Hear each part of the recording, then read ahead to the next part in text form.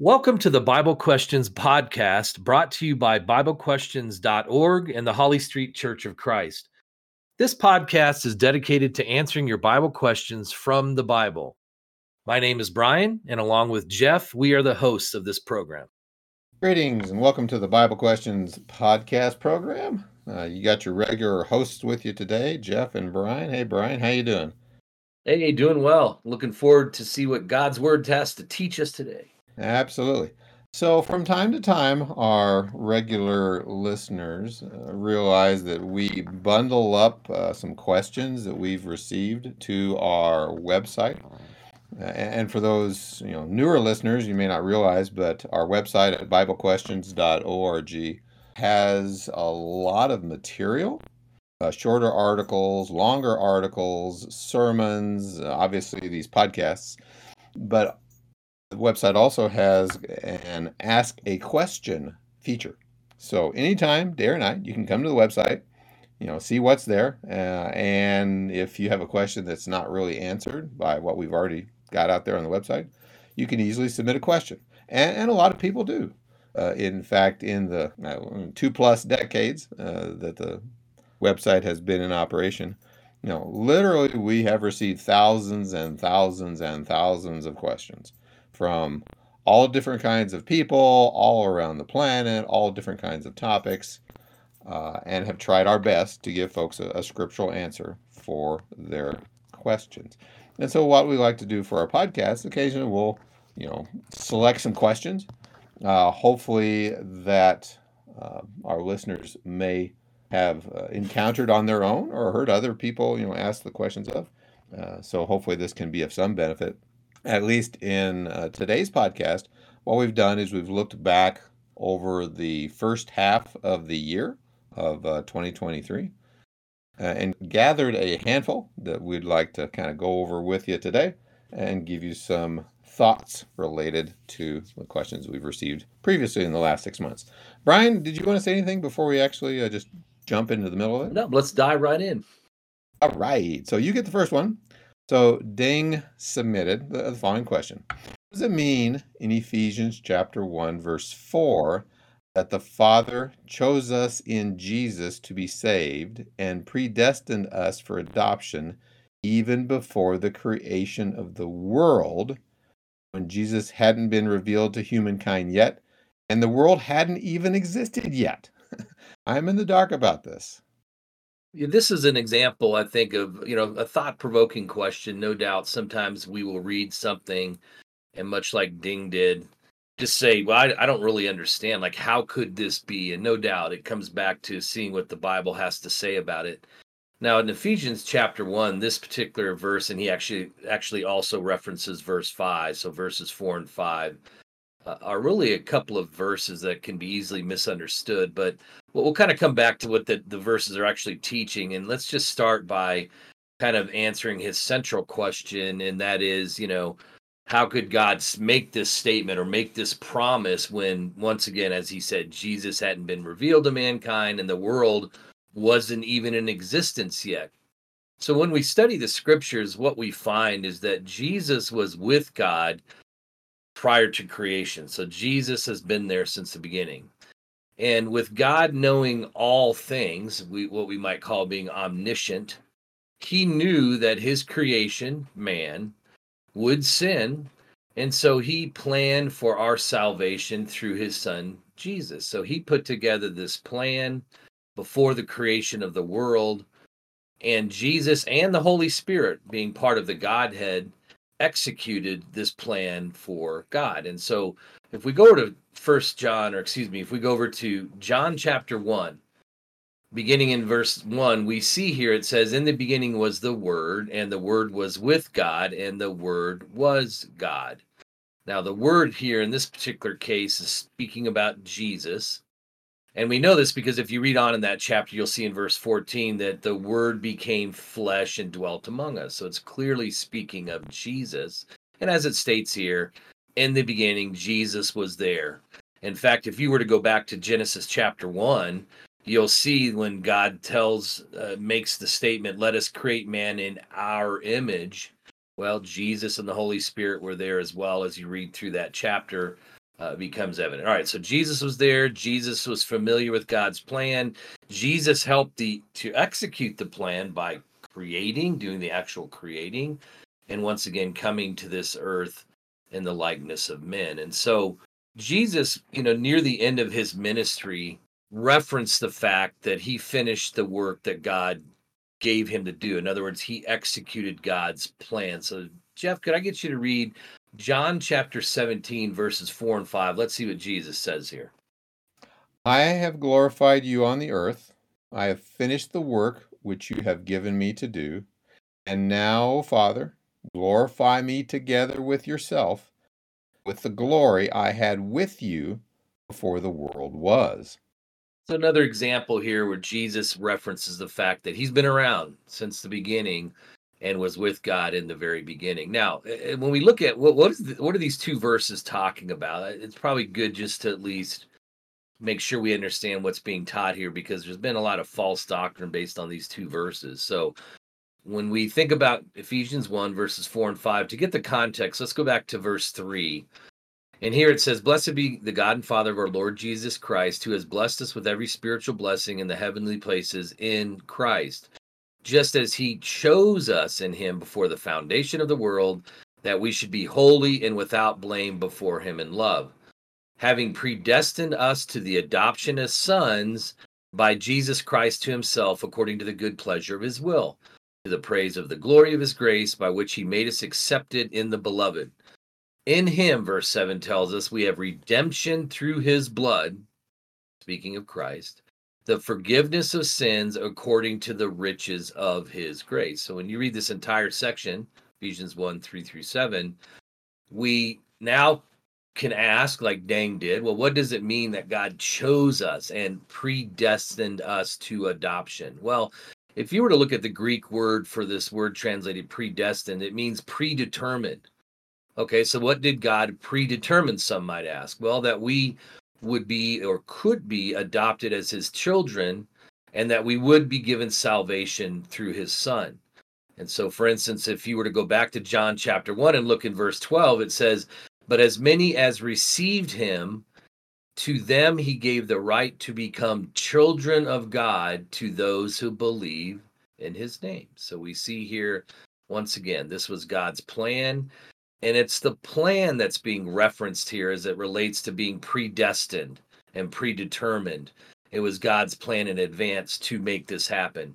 One final passage that also kind of helps to clarify what this means, and that's in Colossians chapter 1, beginning in verse 13. "He has delivered us from the power of darkness and conveyed us into the kingdom of the Son of his love, in whom we have redemption through his blood, the forgiveness of sins." Now, if you skip down to verse 21, "And you, who were once alienated and enemies in your mind by wicked works, yet now he has reconciled in the body of his flesh through death, to present you holy and blameless and above reproach in his sight, if indeed you continue in the faith, grounded and steadfast, and are not moved away from the hope of the gospel." So here we wrap all this up.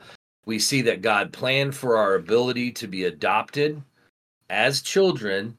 And this section that we just read here in Colossians chapter 1 teaches us that our adoption is conditional, because you notice it says that we must continue in the faith and not be moved away from the hope of the gospel. So God has given us the means. We have to be faithful and do what he's asked us to do to become his children. So anyhow, Jeff, a lot there could be easily misunderstood, but hopefully that answers Ding's question. Right. And, there's a lot of misunderstanding today about the concept of, predestination. And, that is a biblical term. And a lot of people believe, well, that's God picking individual people. You, not me, Sue, not Betty, whatever. But as you pointed out, it's not God arbitrarily picking individuals, but more, picking the plan or the approach or the characteristics of the people that he would find, righteous and saved as part of the whole plan, so to speak. All right, so I guess I get the next one. Yeah, next question comes from Patrick. Can an elder continue to serve if his wife dies, or does he have to give up that position? What does the scripture teach on this matter? Right.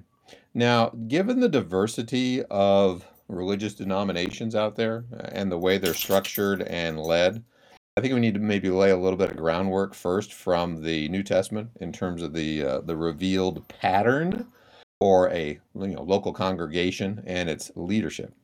And I think that's kind of important, and we do emphasize that from time to time. That if you're going to call yourself a Christian, and if you're going to say, yes, I believe in God, I believe in Jesus, I've turned my life over to him, we will want to do what he wants us to do. And that's to include, calling Bible things by Bible names, doing everything we can to follow the New Testament revealed pattern of Christianity and what Christians do and how they're organized into local congregations, etc. Now, this is certainly true when it comes to the government and leadership structure, if you will, roles, responsibilities within the local congregation. And this is where, honestly, Brian, there's a lot of confusion and a lot of divergence from what the New Testament has as a pattern. To be specific, within the New Testament, there's a number of terms that, if you look at them very carefully, are all synonyms. They're used for the same role. And depending upon, your religious background, you may have heard of some of these: pastor, elder, bishop, overseer, presbyter, shepherd. These are all words New Testament uses for the same position, for the same role. In Patrick's case, he used the word elder. Other congregations, may use the word bishop or overseer. Basically, it's the same role. And we'll talk a little bit later about how the word is misused. But these terms all describe the leadership of a local congregation. And more importantly to the question, there are some qualifications. 1 Timothy chapter 3 and Titus chapter 1 list a number of qualifications that these people have to have. And here's again another divergence, and I know it's more of a side topic, divergence of, the scriptures say this, but a lot of religions practice something different. Specifically, a plurality, multiple, men, not women. They have to meet certain qualifications. Among those qualifications, as we'll see, if you go ahead and read, 1 Timothy chapter 3, Titus chapter 1, they are married, not single. So married men with children. Okay, so that eliminates, and again, a plurality. So that eliminates, a single person in charge, sometimes called a pastor. It eliminates a single unmarried person, etc. Eliminates women, like we said already. 1 Timothy chapter 3, verse 2, in this context, as we said, synonymous terms, it uses the word bishop. A bishop must then be blameless, the husband of one wife. Titus chapter 1, verses 5 and 6. Appoint elders in every city, as I commanded you, if a man is blameless, the husband of one wife, having faithful children, not accused of dissipation or insubordination. So, we've got qualifications to include husband of one wife. A careful reader of these passages will notice that, these are commands, not options. These are not guidelines, they're commands, number one. Number two, the verb tense, it's present tense, must be. These are the kinds of characteristics that are required for a person, or a candidate, if you will, to become an elder, as well as remain an elder. So, if a person no longer is blameless, no longer possesses any of the other, qualifications, they're not qualified. If they are no longer the husband of one wife, because the wife dies or, divorce is involved, whatever the case may be, they're no longer qualified, just to put it very simply. So a number of qualifications that need to initially be met for the person to be considered in this position and need to continue to be met for them to remain in the position. It's not I don't know what the right word is, Brian, tenure program where a person, once they get tenure, that they cannot be removed regardless of their behavior or their circumstances. That's not the view here that's portrayed within Scripture. Brian, anything you want to add? Yeah, I appreciate you taking the time to really explain that. You did a good job of really outlining it. Like you said, a little background information sometimes is needed. Like every other, I guess, section of scripture, it can be abused or just not understood. I'm thinking about, for instance, if you have Mormons come knock at your door, oftentimes it's two teenage guys that show up and they have a name tag that says Elder so and so. It's always like to ask them, well, are you married? And they'll be like, no. Do you have children? No. Okay, well, then you can't possibly be an elder because according to 1 Timothy 3 and Titus 1, you must be the husband of one. Anyhow, it just goes to show you that if we don't take the time to see what the Bible teaches, then we can introduce all kinds of stuff, can't we? Right.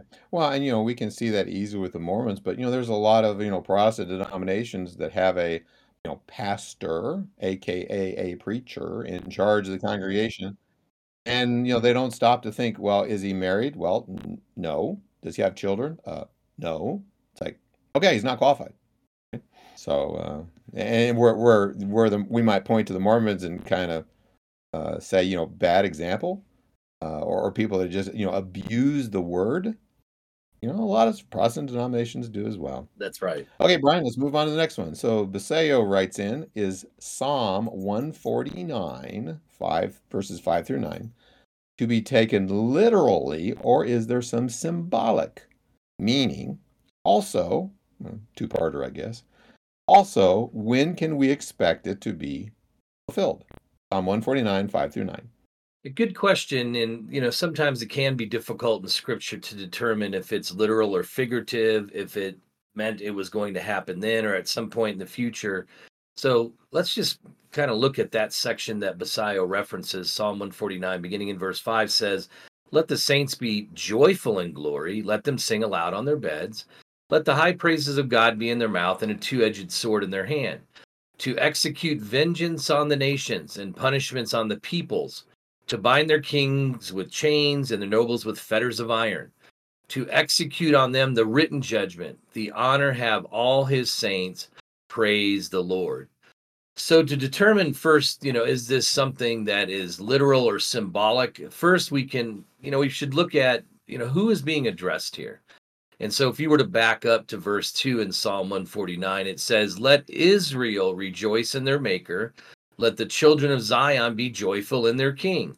So we can see here clearly that this is talking about the Israelites as far as who is being addressed here. And so next, to answer Basil's question, was it literal or symbolic? We know that Israel literally took vengeance on wicked nations. For instance, when they went into the land of Canaan, God commanded them to drive out those wicked nations. And we see, like with Jericho and other examples, that with God's help, they absolutely were able to execute punishment on these wicked nations. And so, when you look at this particular psalm, it's speaking in general of God, how God helped them to execute these quote punishments on different nations. And, this included at times literally carrying off, as it says there also, kings with chains and their nobles with fetters of iron. So once again, we see the literal application of this from the Israelites as you read through the Old Testament. Now, as for the second part of his question, when can we expect it to be fulfilled? Well, it has already been fulfilled, as we see once again in many places in the Old Testament. And also, we know that it can't be speaking of future because the Israel that we read about in the Old Testament no longer exists. As you might remember, or if you've read through the Old Testament, you see that the Israelites were carried off into captivity when they were split into two different groups, Israel first and then Judah second. They both ended up not just being carried off into captivity, but eventually they were destroyed. And so we see, like with the destruction of Jerusalem in AD 70, all of the genealogy and the records and everything about the Jewish Israelite nation was destroyed because when Jesus died on the cross, he fulfilled the old law So the Israelites were no longer exclusively God's chosen people, but now the gospel was for everyone, Jews and Gentiles alike, we might say, according to the new covenant that we live under today. So anyhow, Jeff, I'll pass it over to you for any. Yeah, the only thing I might add is some people, as Baseo was pointing out, might look to this passage and think, well, okay, it's still applicable. It applies to Christians. It gives Christians the right and responsibility to take up, physical weapons, and go forth and, do quote unquote God's bidding, marching armies, etc. We saw a little bit of that with, during the Middle Ages with people in Europe, being sent out on the Crusades to, wrestle the, city of Jerusalem away from the Muslims. We see something roughly akin to that within Islam, where the holy war or the jihad that they believe Allah allows them to go forth and wage physical warfare against their enemies, to include Christians, etc. But in terms of the New Testament and what Christians are and are not allowed to do, militarily, so to speak, I think there's a good passage we'll point to very briefly, John chapter 18, verse 36, where Jesus is in front of Pilate, on trial, for his life. And Jesus is basically tells Pilate in verse 36, my kingdom is not of this world. If my kingdom were of this world, my servants would fight so that I should not be delivered to the Jews.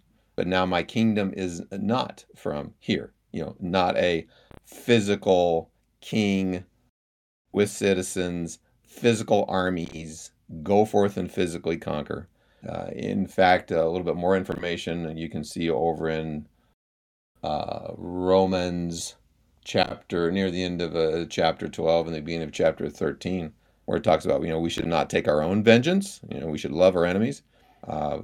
Romans chapter 13 talks about the government, has the power of the sword, to punish evildoers. So, Brian, I just thought I'd, throw that in as well. Yeah, good point. We have a spiritual warfare that we wage, not a physical warfare. Yeah, exactly. Yeah, we have the sword of the Spirit. There it is. Okay, Jess, so next we have a request really from Jim, who says Romans 12:2, meaning of the verse. Okay. So let's kind of look at it in context, beginning with verse 1. So Romans 12, verse 1. I beseech you, therefore, brethren, by the mercies of God, that you present your bodies a living sacrifice, holy, acceptable to God, which is your reasonable service, and do not be conformed to this world, but be transformed by the renewing of your mind, that you may prove what is the good and acceptable and perfect will of God. So let's sort of, take this apart, decompose it, if you will, into different pieces or different phrases.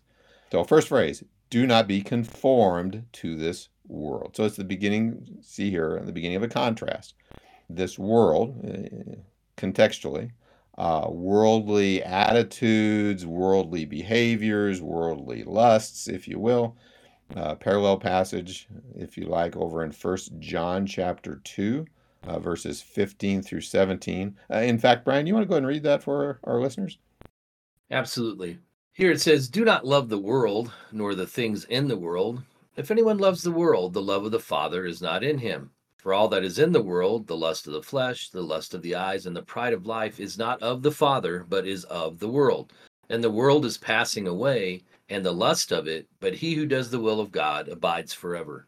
All right. So again, stark contrast between, when we say the world, we're not talking about the planet per se, but, attitudes, lusts, etc.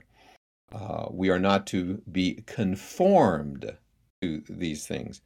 Underlying word basically means to fashion or conform to the same pattern. We see a reference to the same underlying Greek word, 1 Peter chapter 1, verse 14. As obedient children, not conforming yourselves to the former lusts, as in your ignorance, but as he who called you is holy, you also be holy in all your conduct, because it is written, be holy, for I am holy. So do not be conformed to this world, but be transformed Interesting word. The underlying Greek word, we use it to derive the modern English word metamorphosis, just like caterpillar to butterfly, change from one form to another. So changing from, being a worldly minded person, completely changed to something else. Uh, being, transformed into, the kind of person that God would have us to be by the renewing of your mind, a renewal, renovation, a complete change for the better. You used to act and think and behave, one way. Well, now you're going to metamorphosize, if you will, transform from that, ugly, worldly caterpillar, if you will, to a beautiful butterfly, a child of God. How is that done? Well, in addition to, by the renewing of your mind, so shifting of your mind, instead of being attracted to worldly things, being attracted to, godly things. And continuing on in the passage, that you may prove, the perfect will of God. Prove. Now, that's an interesting word, Brian, because the word kind of has two different meanings. One is to look at, to examine, to test, to scrutinize whether something is genuine or not, the process, if you will. The other meaning is almost like the end of the process or the conclusion, to recognize something as genuine, to approve of something, to deem something, worthy as, valid, or as we said, as genuine. Within this context, perhaps both, test or examine, what the Bible, tells us that we should do, realize indeed it is God's word, and approve it, recognize it as genuine, deem it worthy to follow, that we may prove what is that good and acceptable and perfect will of God. In essence, what God would have us to believe, have us to think, shape our attitudes, drive our resulting behavior. So if you back off and look at the whole passage, basically it is a contrast. It's a command. Do not be, but be. Do not be conformed to this world, but be transformed by, the renewing of your mind, which is an ongoing kind of thing, if you will. Certainly forbids claiming to be a Christian, but acting like a worldly person. In fact, Brian, that reminds me of James chapter 2, in broader passage of verses 14 through verse 26. But particularly down near the end, a true saving faith is an active, obedient, productive, working faith. Or as James says, you see then that a man is justified by works and not by faith only. For as the body without the spirit is dead, so faith without works is dead also. There you go, Brian. An interesting passage that has a lot packed into it. Yeah, it sure does. And I like how you covered, how the Greek can help understand some of that, like the metamorphosis, this transformation. And, I was thinking as you were going through this about Colossians chapter 3, where it talks about in verse 10 that, after we're baptized, it says that we put on the new man who is renewed in knowledge according to the image of him who created him. So, God created us in his image. We take ourselves away from that image when we sin. When we're baptized, we are now renewed back through or to that image in which God created us. So it's just a wonderful visualization, if you will, of what occurs when we are baptized. Indeed. All right, so you get the next question. Terafu writes in, many times I hear from different individuals when they say Jesus is not God, but he is a messenger of God, and he is one of the prophets. They raise the point that Jesus never said, I am God, and you should worship me. There is no single Bible verse in which Jesus directly called himself or said, I am God. However, many people ask for a verse in the Bible where Jesus called himself God. So how can I answer this question? Which verse in the Bible directly answers this question? Very valid question. I was going to say, sounds like he's dealing with some Muslims, quite frankly. Yeah, I agree. And it's a valid question, because we talk about Jesus and God as being one. And so certainly, if people question whether or not Jesus was just a prophet, they would probably also wonder, well, should we even listen to him? Or is it not blasphemy like the Jews accused Jesus of aligning himself with God? You know, yeah, religions like Islam claim, if you study their religion, that Jesus was only a prophet, but the Bible clearly shows us that he was the Son of God and was God at the same time, which can be difficult to grasp. So, for instance, yes, Jesus did not call himself God, but notice the passages that talk about how he was God. John 1:1. In the beginning was the Word was with God, and the Word was God. And then verse 14, the word became flesh, dwelt among us, and we beheld his glory, the glory as of the only begotten of the Father, full of grace and truth. So, like we've talked about in previous podcasts, when we talk about the Godhead, it can be certainly difficult concept to understand that he was God, he was one with God, but yet at the same time, he was a completely separate entity. He was the Son of God. So it's that once again can be difficult to wrap our minds around. Well, Philippians 2 helps us, I think, understand this beginning in verse 5, where it says, let this mind be in you, which was also in Christ Jesus, who being in the form of God, did not consider it robbery to be equal with God, but made himself of no reputation, taking the form of bondservant and coming in the likeness of man. And then one final passage, to help us understand Colossians 1:15. He is the image of the invisible God, the firstborn over all creation. So, in other passages, Jesus, for instance, told Thomas when he asked to show us the Father and we will believe, he says, if you've seen me, you've seen the Father. So he was one with the Lord in all respects as it relates to spiritually, as it relates to the plan that God had, and every word that he brought was from the Father. So they were intertwined in one in that respect. He was part of the Godhead, so he was once again God as well. In fact, when we talk about the Godhead, we'll sometimes say God the Father, God the Son, God the Holy Spirit, because once again they were all together as one. And so when we think about this idea about Jesus being part of the Godhead and how he was God in the flesh, 1 Timothy 3 verse 16 says, and without controversy, great is the mystery of godliness. God was manifested in the flesh, justified in the spirit, seen by angels, preached among the Gentiles, believed on in the world, received up in glory. So I think that's another good passage that once again tells us it's both. He was God, and yet he was a separate entity. So I don't know, Jeff, if that makes it any clearer. Can be difficult, but we certainly know he was more than a prophet, and he certainly was someone that God himself said, listen to him, right? He is my son in whom I'm well pleased.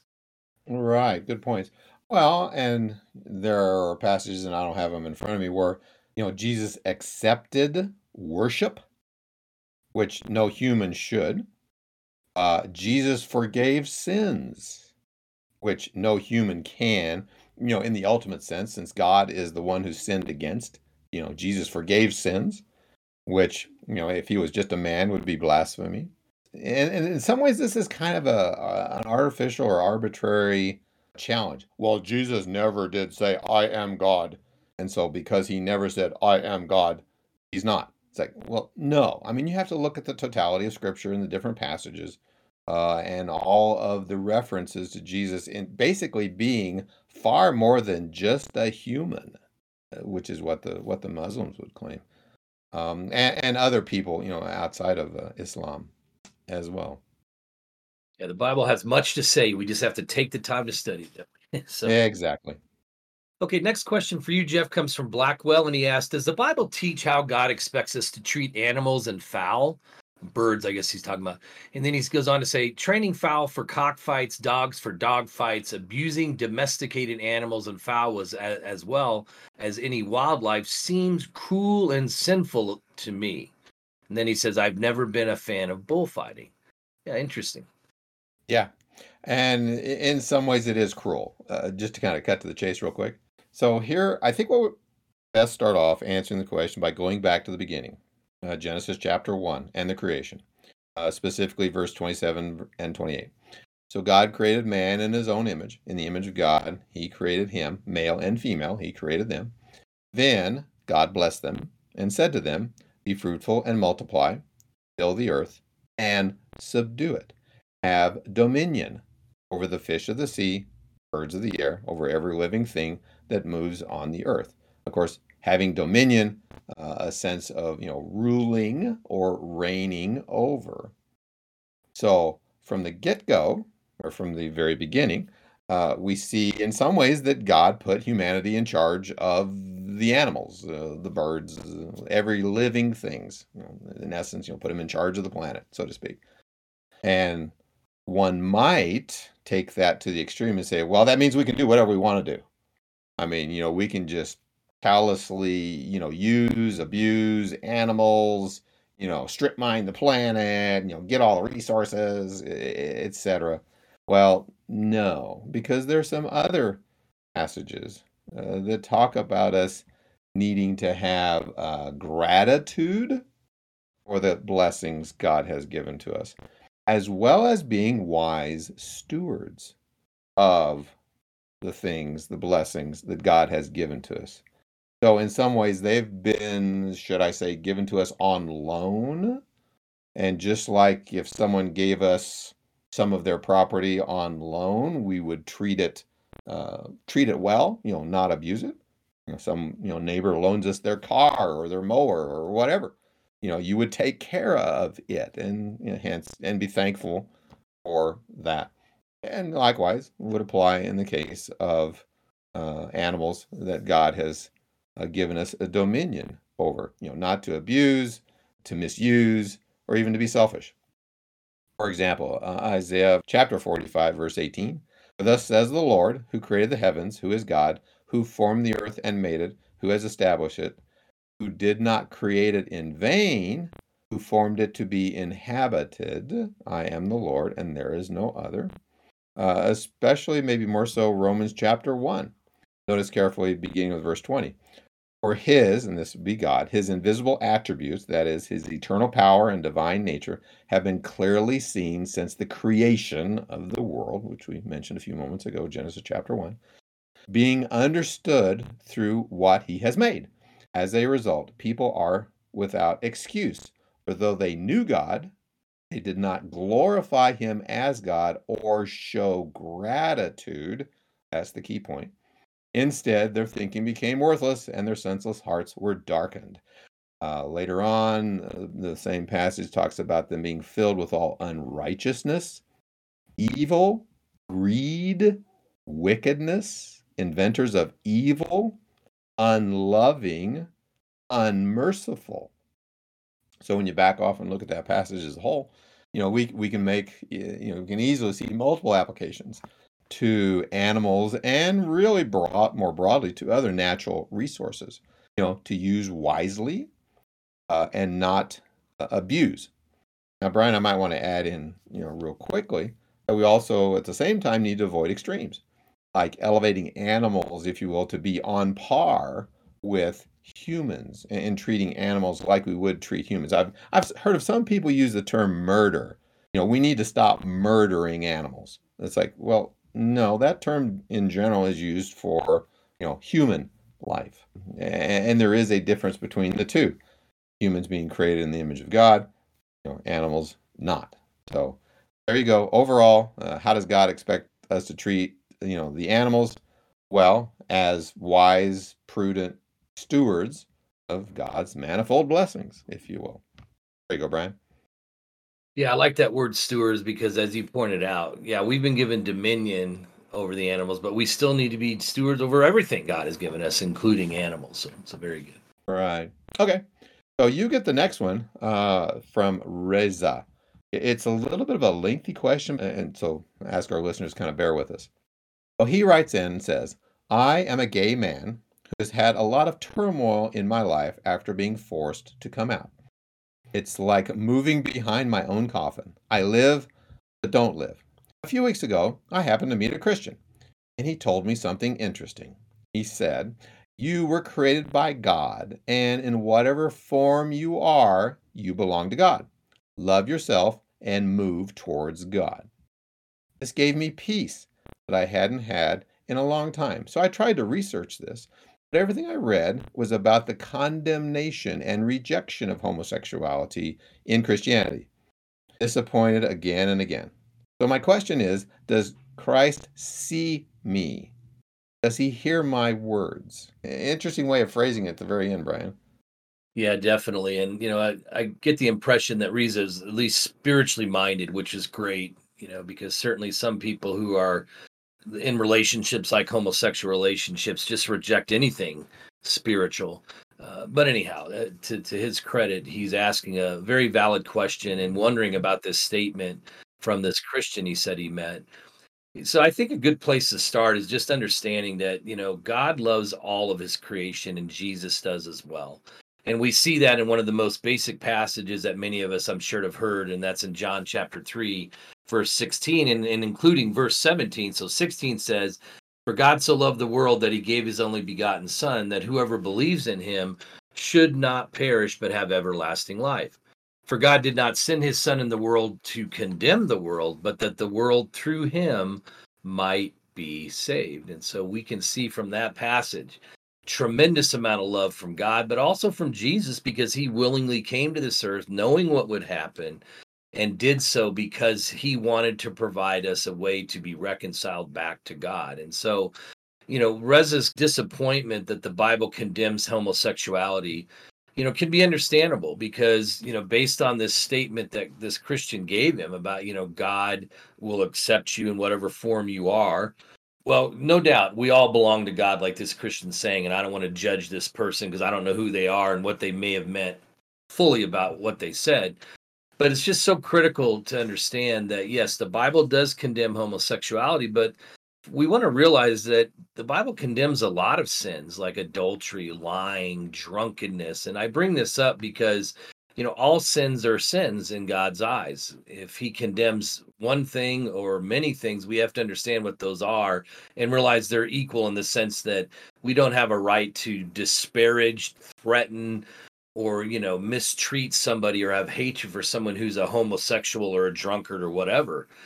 All of us are sinners. And so I feel like when he made this comment about when he came out, it was like a death sentence. Yeah, no doubt. Some people can be very, very harsh towards homosexuals. And the Bible doesn't give us any latitude to do that. In fact, quite the opposite, that God loves all men and wants all men to come to the knowledge of the truth. And so, when we think about First Timothy chapter 2 and verse 4, it tells us, God desires all men to be saved and to come to the knowledge of the truth. So now, when we look in the Bible, when we look at God's truth, we come to understand what sin is and why God condemns certain behaviors that are a transgression of his law. And often, if we're willing to take the time to understand what sin is, we come to understand there is this contrast between sin and righteousness. So, like if you were to go over to Galatians chapter 5, there's just a wonderful list of what we see are considered to be works of the flesh and the fruit of the spirit. And so we see things that are clearly condemned in the works of the flesh, homosexuality being one of those. But once again, it lists several other sins there. And instead, God says, no, I want you to put on the fruit of the spirit. I want you to have spiritual qualities such as love and kindness and a bunch of other things that you'll see mentioned over there. So, when we study the word, it gives us perspective on why we need to change. And I think sometimes people look in the scriptures and they see a passage here or there and they see that, like, for instance, homosexuality is condemned, and it becomes very frustrating. But what's critical is understand, well, why is it condemned? Is it because God doesn't love? No, quite the opposite. In fact, some might even ask, well, what is wrong with homosexuality when it seems that these feelings that they're experiencing are just natural? Well, when we dig in and study, what we see is because it's we leave the natural use, or we depart from the relationships that God designed, that says he wants relationships from a sexual perspective to be between a man and a woman. One of those, if you go back to Genesis, was so that they could populate the earth and so forth. And so in Romans chapter 1, verses 26 and 27, it talks about leaving the natural use of what God created. Now, in that particular section of scripture, it talks about how some people did so because they had vile passions. They just wanted to fulfill the lust of their flesh. And I think we'd all have to acknowledge that there are many homosexuals that are not vile in that sense. They're not just out just to please themselves. But once again, they're whether it's they're confused or they have these desires that they don't understand are sinful, and that's why they're homosexuals. We want to be careful not just to assume, well, these are just vile, wicked people. All they want to do is satisfy their flesh. That's not always the case when somebody's a homosexual. So once again, it can be difficult to grasp when it seems the desires are normal in our mind. And, Reza seems to be asking, will Jesus accept me as I am? Well, once again, we need to understand Jesus loves all of mankind. That's why he gave his life for us. What does he want from us in return? He wants us to be obedient to God's law. And we demonstrate our love for Jesus by doing so. In fact, Jesus said in John 14:15, if you love me, keep my commandments. So it's based on love that we keep the Lord's commandments and show him that we're willing to respect and follow what God gave us to do. So, Jeff, I hope that Reza can learn about how God created man in his image, how he has provided us the truth to teach us what our relationships should be like with others and why homosexuality is condemned. So anyhow. Yeah, good points. Well, and you've probably heard the phrase, come to Jesus, or come to Jesus as you are. Well, okay. Certainly, as you said, he wants all to come to him, but you can't come to him and bring along all your different sins and think God will accept me as I am in all of my sins. Well, not without repentance, because that's, part of the plan of salvation as well. And, Brian, in our particular culture, I mean, we're here recording this, very, very late in June, very early in July, at least here in the United States. We've now devoted the entire month to quote unquote Pride Month and the LGBTQIA, etc., movement, where people are, actively proclaiming, actively promoting, encouraging, endorsing, etc., behavior, and mention emphasis on behavior that the Bible, clearly condemns, and it's also, very, very much politically incorrect, pretty much to say anything about it. But nonetheless, the Bible still says what the Bible says, and God still requires us to, come to Him in repentance, putting our sins behind us. Yeah, that's a good point because it creates confusion. When you not only have the society you live in saying we should celebrate homosexuality, you also have a lot of religions that are saying the same thing. They're not correctly quoting what the Bible says about it. And so it leads to this impression, like you said, that we can just continue in sin and through God's grace, all that'll be taken care of. That's not what the Bible teaches. So, anyhow. Okay, next question for you, Jeff, comes from Katie. In the story of David and Bathsheba, David is not punished by God for his sin. Why? Is God playing favorites here? She says, I want to understand, but I find it terrible that God would punish David's son and 10 wives, 10 of his wives instead. I know the pain that was forced upon these women or those women personally. This seems wrong. So what am I missing? So, for our listeners, may be familiar with the account, but not know where it's found. Basically, 2 Samuel chapter 12 refers to basically David, you know, in today's vernacular, falling in love.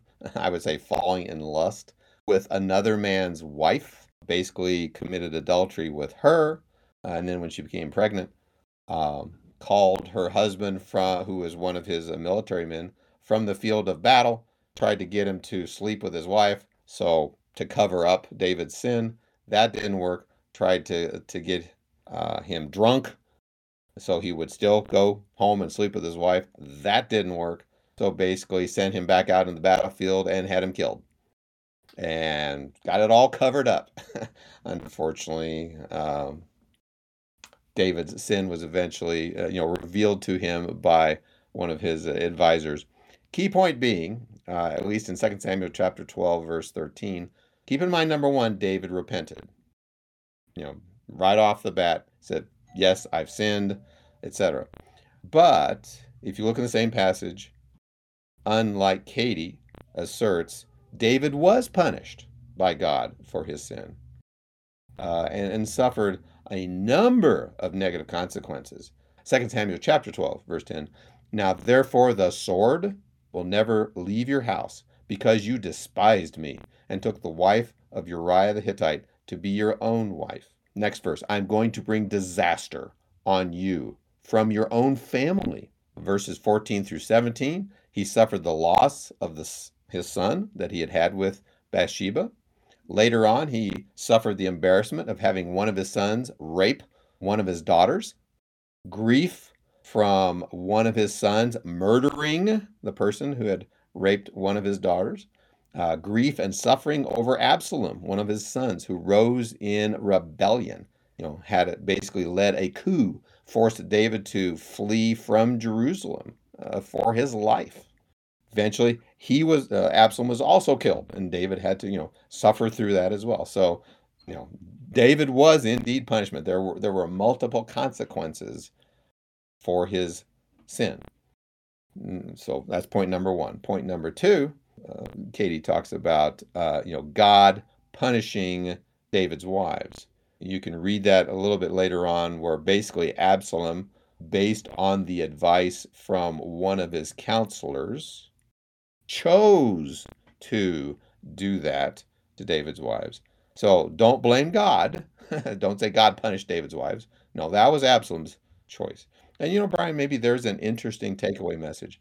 That a lot of people will say, well, why did God fill in the blank? Why did God allow this to happen? Why did God cause that to happen? Whatever.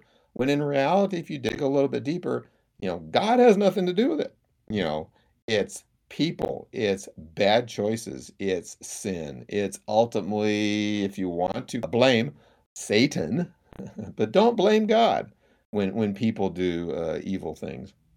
Yeah, that's right. And drawing erroneous conclusions, can be very, very dangerous. Indeed. All right. Question for you from Johnny. There is something in the Bible about the sins of the father being passed on to the children. Can you clarify that for me, please? Yeah, the Bible actually teaches that the sins of the father are not passed on to the children. But there was this belief in Israel's time where that was the case. And so if you go over to Ezekiel chapter 18, and for those of you that may not be familiar with that chapter, I would really encourage you to read it, because it's an excellent, what we might call proof text, if you will, around accountability for sin and how each one of us are accountable for what we do. And so Ezekiel chapter 18 and verse 20 says, "The soul who sins shall die. The son shall not bear the guilt of the father, nor the father bear the guilt of the son. The righteousness of the righteous shall be upon himself, and the wickedness of the wicked shall be upon himself." Now, if you go back to verse 2, God here references a proverb that was being said by the Israelites, a common proverb that they would say, insinuating that the children were bearing the guilt of their father's sins. Now, no doubt, if you know Israel's history, some children were carried off into captivity because of their father and mother's sins, and as a result, they suffered the consequences of their parents' sins. But that did not mean that God would hold them accountable for their parents' sins. We are only held accountable for our own sins. So God in that section says, I don't want to hear this proverb anymore. It was a false proverb. Well, we look in the New Testament, the law of Christ that we live under today, it makes this same principle clear. So for instance, in 2 Corinthians chapter 5 and verse 10, "For we must all appear before the judgment seat of Christ, that each one may receive the things done in the body, according to what he has done, whether good or bad." Another passage, Romans chapter 2, verse 5, talks about the righteous judgment of God, and then says in verse 6 that he will render to each one according to his deeds. So these are just a couple of passages that really echo what's taught and what God made sure, or that God wanted emphasized in Ezekiel chapter 18. And that is, once again, all of us are accountable for our sin. And so, yes, we can suffer the consequences of other people's sins, but we will not be held accountable for them. God is not going to judge us in the final day based on anything that our parents have done. And the final thing I'll mention, Jeff, and then I'll just turn it over to you, is that, yeah, we could be a stumbling block, right? So we could, in essence, be responsible for other sins if we cause them to sin. So there's some little nuances there that we might consider, but just in general, all of us are accountable only for our own sins. Yeah, I like that thing you added at the end because, certainly sometimes children, grandchildren, etc., will suffer from the sins committed by the parents for whatever reason. That might be, financial sin, it might be drug abuse, it might be child abuse, etc. And the children and sometimes even grandchildren will suffer as a result. But also to the point you just made, sometimes the teaching of the parents or the example that the parents set will influence the children, into adopting that ongoing pattern or culture or family background, if you will, that promotes or continues, the sinful activity. At least here within the United States, some families are notorious for having, multi-generational uh, badness, wickedness. If you think in terms of like, organized crime families, as an example for multi-generations. That is very true. And we can help to set up generations of wicked people or generations of righteous people, right? If we do our job. So, yeah. True. But, again, the key point you're making is each individual personally held, responsible, accountable for themselves. You can't blame your parents. You can't blame your culture. You can't blame your genetics, so to speak. God made me this way, so therefore he will accept me this way. No, no, each person individually accountable. Exactly. All right, Jeff, the next question for you comes from Kirk. He says, I have crippling arthritis and I can't attend the assembly. Am I sinning? He then makes the statement, on Sunday, I read my Bible and study different Bible topics, and I partake of the Lord's table. So, first of all, let's kind of lay a little bit of groundwork. God, through the New Testament, certainly commands faithful Christians to assemble together in local congregations, on the Lord's Day to perform certain acts of worship as a group, and where there are qualified elders, like we talked earlier, submit themselves to their oversight. You can see passages like Hebrews chapter 10, verses 23 through 26, 1 Peter chapter 5, verses 1 through 5, Titus 1, verses 5 through 9, 1 Timothy 3, verse 1 through 7. Now, of course, this assumes that the local congregation is indeed faithfully practicing New Testament Christianity and has not adopted false doctrines and commandments of men. So, attendance, coming together, worshiping together, singing one to another, etc., partaking of the Lord's Supper, etc., are all things that God commands Christians to do within a local congregation. And Christians who willfully decide, I don't have to, basically they're in sin. Now, admittedly, a person may occasionally, encounter circumstances beyond their control, that prevents that. I mean, they may be ill, there may be some, extenuating, bad weather, they may suddenly have, transportation problems, whatever. And that might hinder a person from attending. There may also be some circumstances that hinder a person from attending for we'll call it a protracted or a lengthy time period, sometimes even permanently. I mean, prolonged hospitalization, Alzheimer's disease, infirmed elderly, etc. But these cases should more be the exception, should not be used as an excuse. Those who are physically and mentally able to attend, well, they need to attend. Okay? So in his case, crippling arthritis, can't get out, can't get around, even though God commands Christians to come together and worship.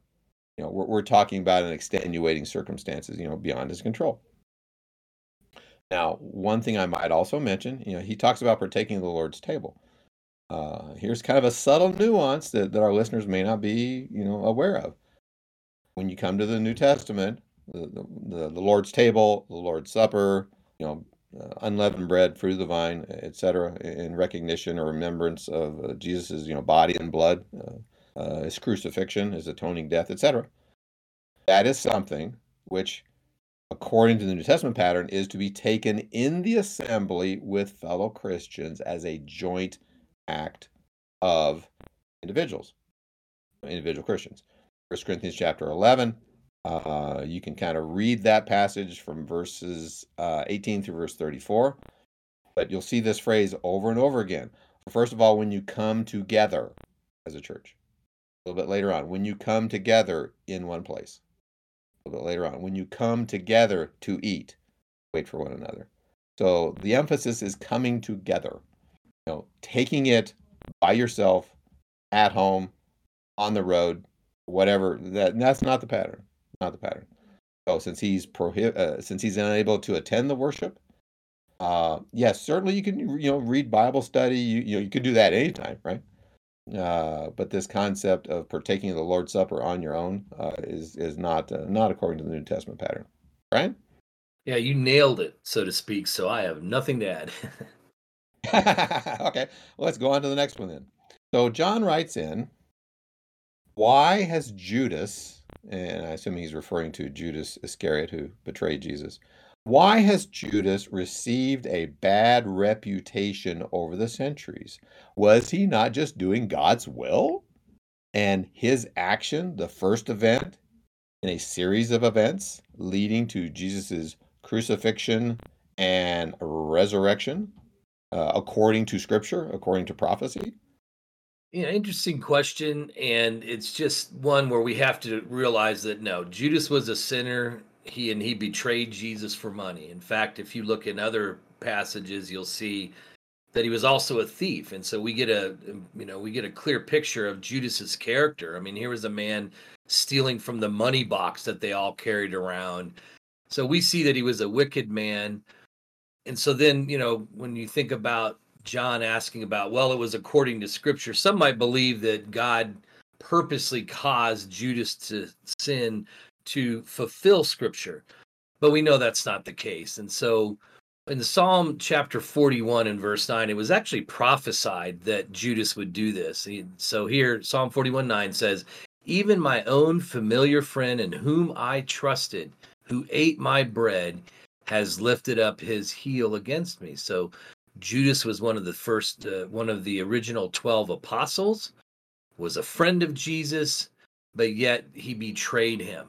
Now, this does not mean, as I just mentioned, that God forced him to do this, as God is omniscient and he knew what would happen to his son through Judas.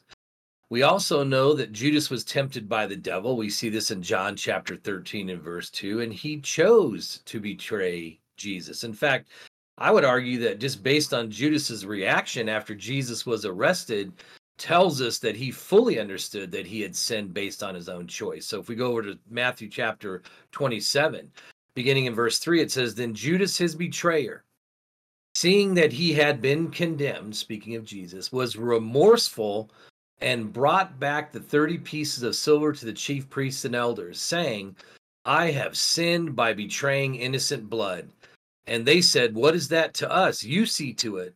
Then he threw down the pieces of silver in the temple and departed and went and hanged himself. So kind of a sad ending, Jeff. Here was a man who did have, as it says here, he was remorseful, but yet he still chose to take his own life. So to me, at least says that, yeah, he recognized he was responsible. It was a choice that he made. And it certainly wasn't something that God forced him to do, as some might allude to. Right. Well, and as we said in response to one of the previous questions, each person held accountable, for what they've done in this life, and personal choices. Choices have consequences, and sometimes they lead us into doing things that we, in hindsight, look back on and deeply regret. And as we see in Judas's case, a perfect example of that. Yeah, so true. So true. All right. Well, you get the last question from Taylor. Taylor says, my concern is bothering me quite a bit. Matthew and Luke order events of Jesus differently in their Gospels, Mark as well. How do I reconcile the different chronological sequences of events? This has bothered me greatly, and the more thorough the response, the better. And, this is a good one, Brian, because we often get questions like this that involve the inspiration of the scriptures, the reliability of the scriptures. People will see differences between two accounts of an event. And because there are differences, they will conclude, well, it's a contradiction. And since it's a contradiction, therefore it cannot be the Word of God. In fact, over the years, I've been kind of squirreling away a number of alleged contradictions that people have had. In fact, at one point, I came across a website that had over 100, alleged contradictions. Now, generally speaking, and I do emphasize alleged contradictions because in many ways, they can be explained that resolves the contradiction in ways that are, reasonable and plausible. I mean, here's some examples. Sometimes different authors describing the same event may emphasize different details. One author may describe, detail A and B and C, and another author may describe, detail C and D and E. And because they're differences doesn't mean there's a contradiction. Sometimes, I mean, we moderns like to have things in perfect order, chronologically. Writers in the New Testament, and I might add and mention modern day writers, often do not put things in strict chronological order. I'll have more to say about that in a couple of moments.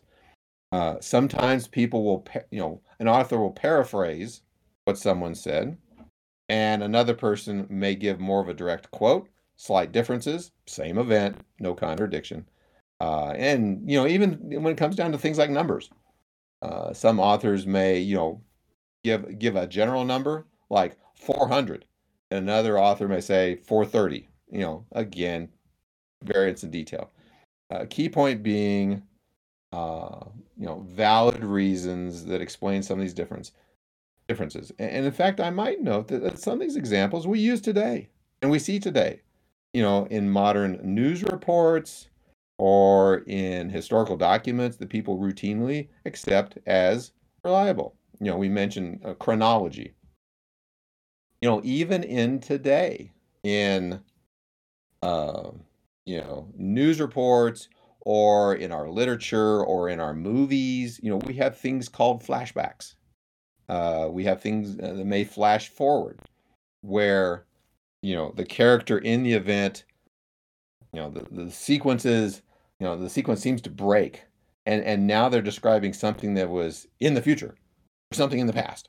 And that's okay because it helps to, tell the story. The other nuance we have is sometimes you may have similar events, not the same event, similar events at different times. And because there's differences, people say, oh, contradictions. Well, no, that's probably because in some cases, Jesus as an example, did some teaching at one part in his ministry and did similar teaching in a different part of the ministry. And the context is slightly different. And what's being emphasized in the teaching is slightly different. And people go, oh, look, it's out of sequence. It's like, well, not necessarily. It could be the two different events, similar teaching, different times. All of which I think goes to the point that, a lot of people are out there, skeptics, atheists, even Muslims, and even to some degree, like Mormons and others, will try to use alleged contradictions in the Bible to undermine our faith in the scriptures. And unfortunately, I have to add to that, like representatives from like the modern, liberal media that, want to promote all kinds of sinful activities, violence, profanity, abortion, evolution, disrespect for authority, etc.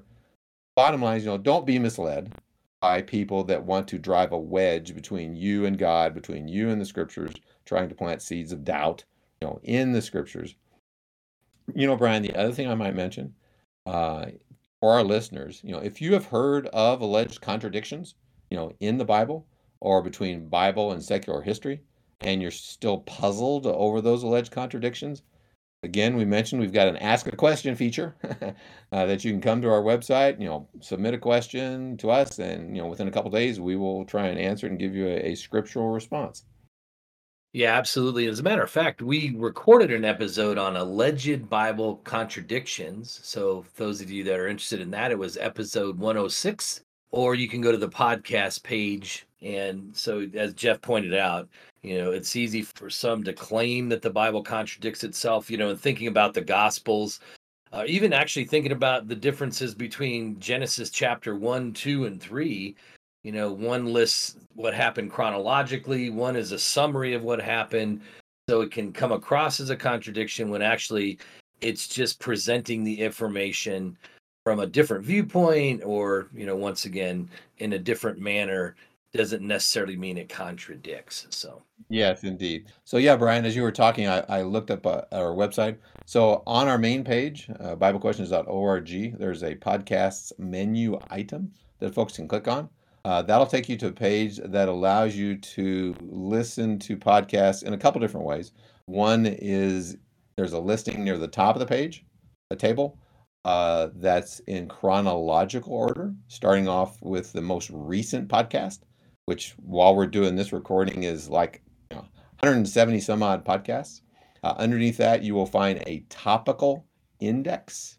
And if you scroll on down within the topical index, you'll find Bible contradictions, which looks like we recorded back in March of 2022 that our listeners can go back and listen if they're interested in that particular topic.